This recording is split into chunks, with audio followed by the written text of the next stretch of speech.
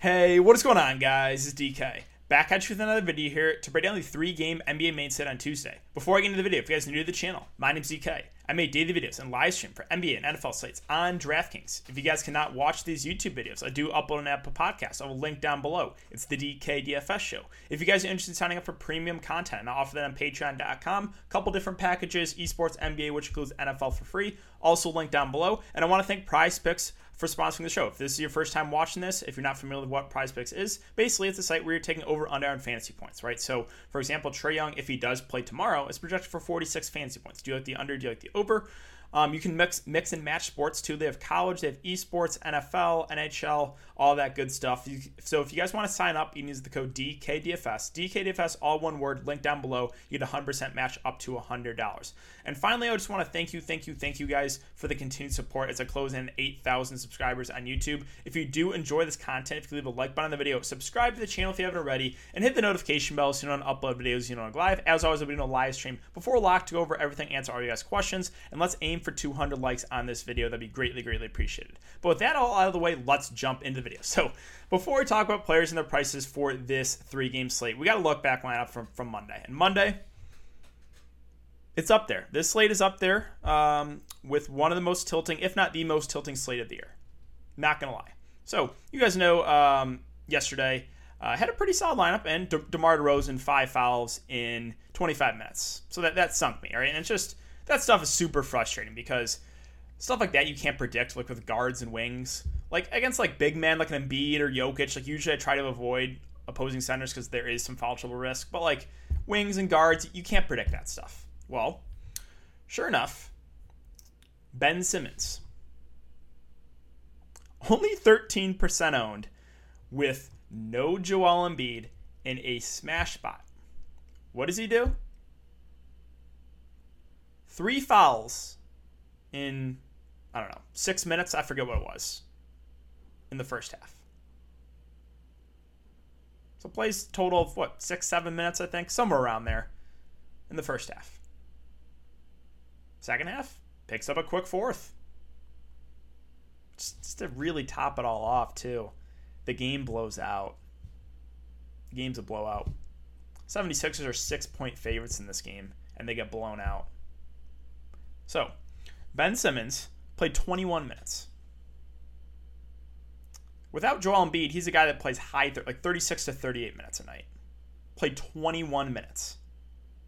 So if he plays his normal 36 to 38 minutes, he probably crushes tonight.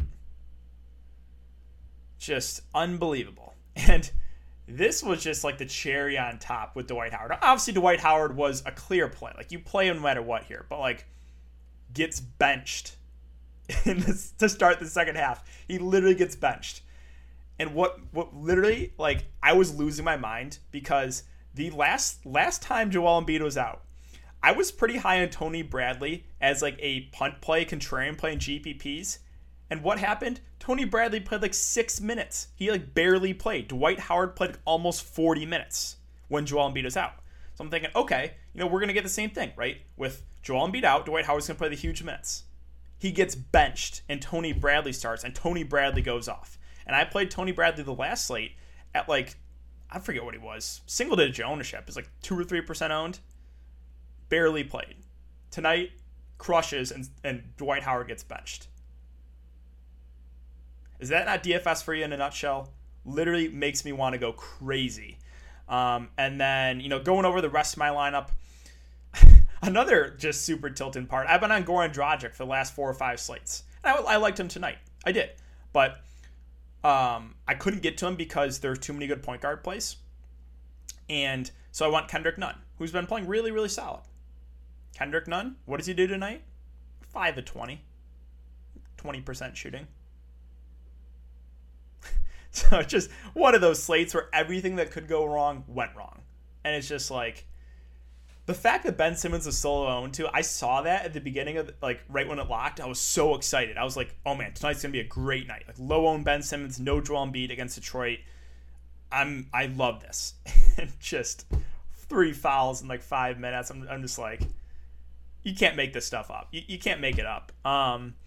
Yeah, the rest of my lineup, well, Minnesota looks like they're going to get blown out, so that's great. I mean, it doesn't even matter. I have no chance of cashing. But, yeah, I went with Rubio just because D'Lo is out. Paired him with Steph Curry. Used Isaiah Roby for value. And then, yeah, Hamidou Diallo used as a value play as well, even though he wasn't starting. Bam Adebayo had a nice game, too. That game, Miami, it was like a 240 over-under. 240. Close. I think it was like 237. What is it? 98 to 85 it finishes. It's just, I just want to forget about this slate. I know probably a lot of you are tilting as well. So yeah, just one more recap. Can't predict foul trouble. Ben Simmons was a really solid play tonight. That just sucks.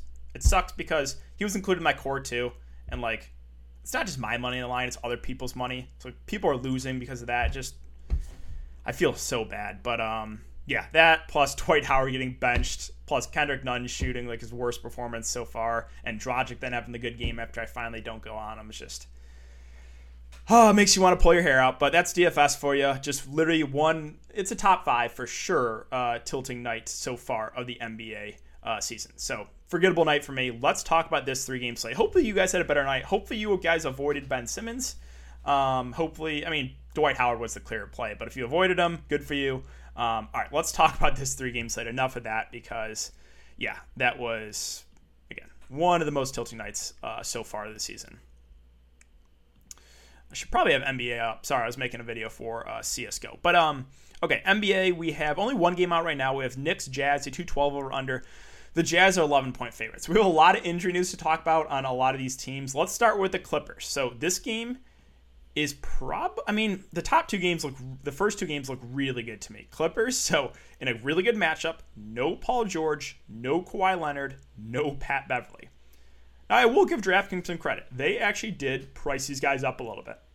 So it's like, there's not a lot of like free squares, but I definitely think this Clippers team you're going to want some exposure to this team. So let's start with the centers first. Ibaka and Zubac, I don't think they're going to play alongside each other at all, so that kind of just hurts each other's upside. Like, Ibaka will have to do more offensively, but, like, not a must-play for me at that price. And then, yeah, Zubac's been playing well off the bench, but I don't think they play alongside each other much, so they kind of hurt each other's upside. I think they're both fine plays, but neither are priorities. Reggie Jackson, I'm surprised they've made him the priciest player on this slate for the Clippers at 6.8K. Now, he's a decent offensive player. I'm curious to see what they do with the starting lineup. My best guess is I think they start Reggie Jackson at the 1. I would say Luke Kennard at the 2, Batum at the 3, Marcus Morris at the 4, Ibaka at the 5. That's my best guess. I think they want to bring Lou Williams off the bench. So, like, Lou Williams will come off the bench, Zubac will come off the bench, and probably, a guy like Terrence Mann will come off the bench. So, I'm curious to see what they do with the starting lineup. But, yeah, if Reggie starts at point guard, I mean, I think he's not out of play, but 6'8" is like, again, not like a great price for him. Nick Batum at 6'3", I think would also be a decent play, but for me, I would rather get to Marcus Morris. Marcus Morris at 4'7", I think both those guys are similar players, and I'll just take the one that's cheaper. Now, again, you could play both if you want to, but I would prefer the price of Marcus Morris. Luke Kennard at 6K is decent, is a decent play. Again, a little reliant on the scoring, but he should have to play big minutes. And then we have Lou Williams at 5.8K. Curious to see. I think he comes out the bench, but Lou is a guy that I do like for tournaments. If he does come out the bench, I would think he has to play probably at least 25 minutes in this one, maybe a little bit more. And with those top 2 guys out, like, he'll have to do a lot. So Lou Williams is definitely someone I'm looking to. Again, mentioned Marcus Morris, and then Terrence Mann, Patrick Patterson probably get in this rotation too. Not sure exactly how many minutes Terrence Mann gets, but he's a good point per minute guy. So I think you can take a shot on him for GPPs. So really, the Clippers, again, recap here. Ibaka and Zubac are both fine plays, but I think they split the center minutes, and neither really stands out. Batum versus Marcus Morris, I think I prefer Marcus Morris because he's cheaper. Still Venus Reggie, even though he's priced way up. I think Kennard's viable as well. Do kind of like Lou Williams. Assuming he comes out the bench, I think he'll have to be a guy that runs the offense for a good amount. So Lou's a guy I like for upside. Again, mentioned Marcus Morris. And then possibly a guy Terrence Mann in GPPs. Let's move on to Atlanta. So Atlanta, there is still a lot of up in the air too. Clint Capella, questionable. Trae Young, questionable. If they are both out again, then John Collins is the guy for me at 7.6. He played 37 minutes.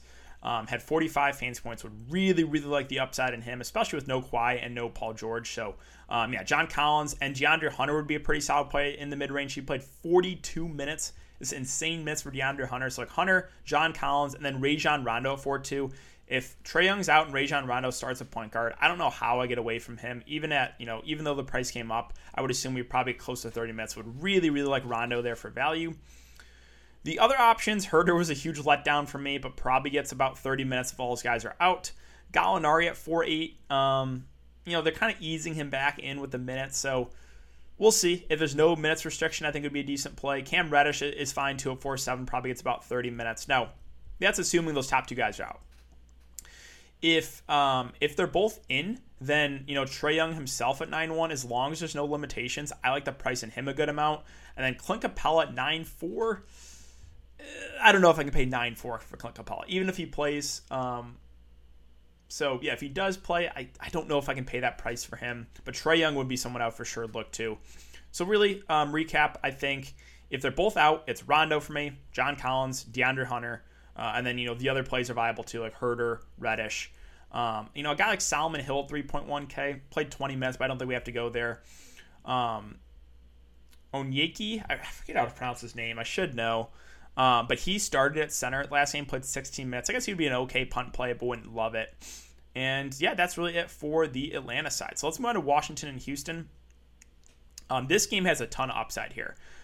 Revenge game narrative here for Russell Westbrook if you're into that. Now, they did limit Russell Westbrook to 25 minutes the last game, so we'll see. We'll have to see. If there's no limitations for Russell Westbrook, I actually do like him at the top.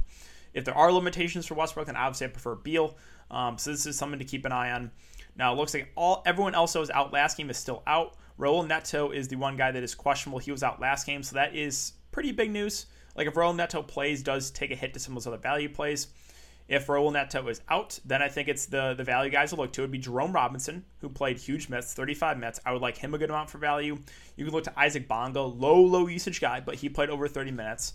And then Garrison Matthews on the bench played some big minutes. So those would be the guys to look to first if Raul Neto's out. And then a guy I like off the bench is Alex Len. He should play the backup center role to Robin Lopez. He played 21 minutes. I prefer the price on Len, honestly, to Robin Lopez. Like, I know Robin Lopez actually had a pretty decent game one for 25 fantasy points.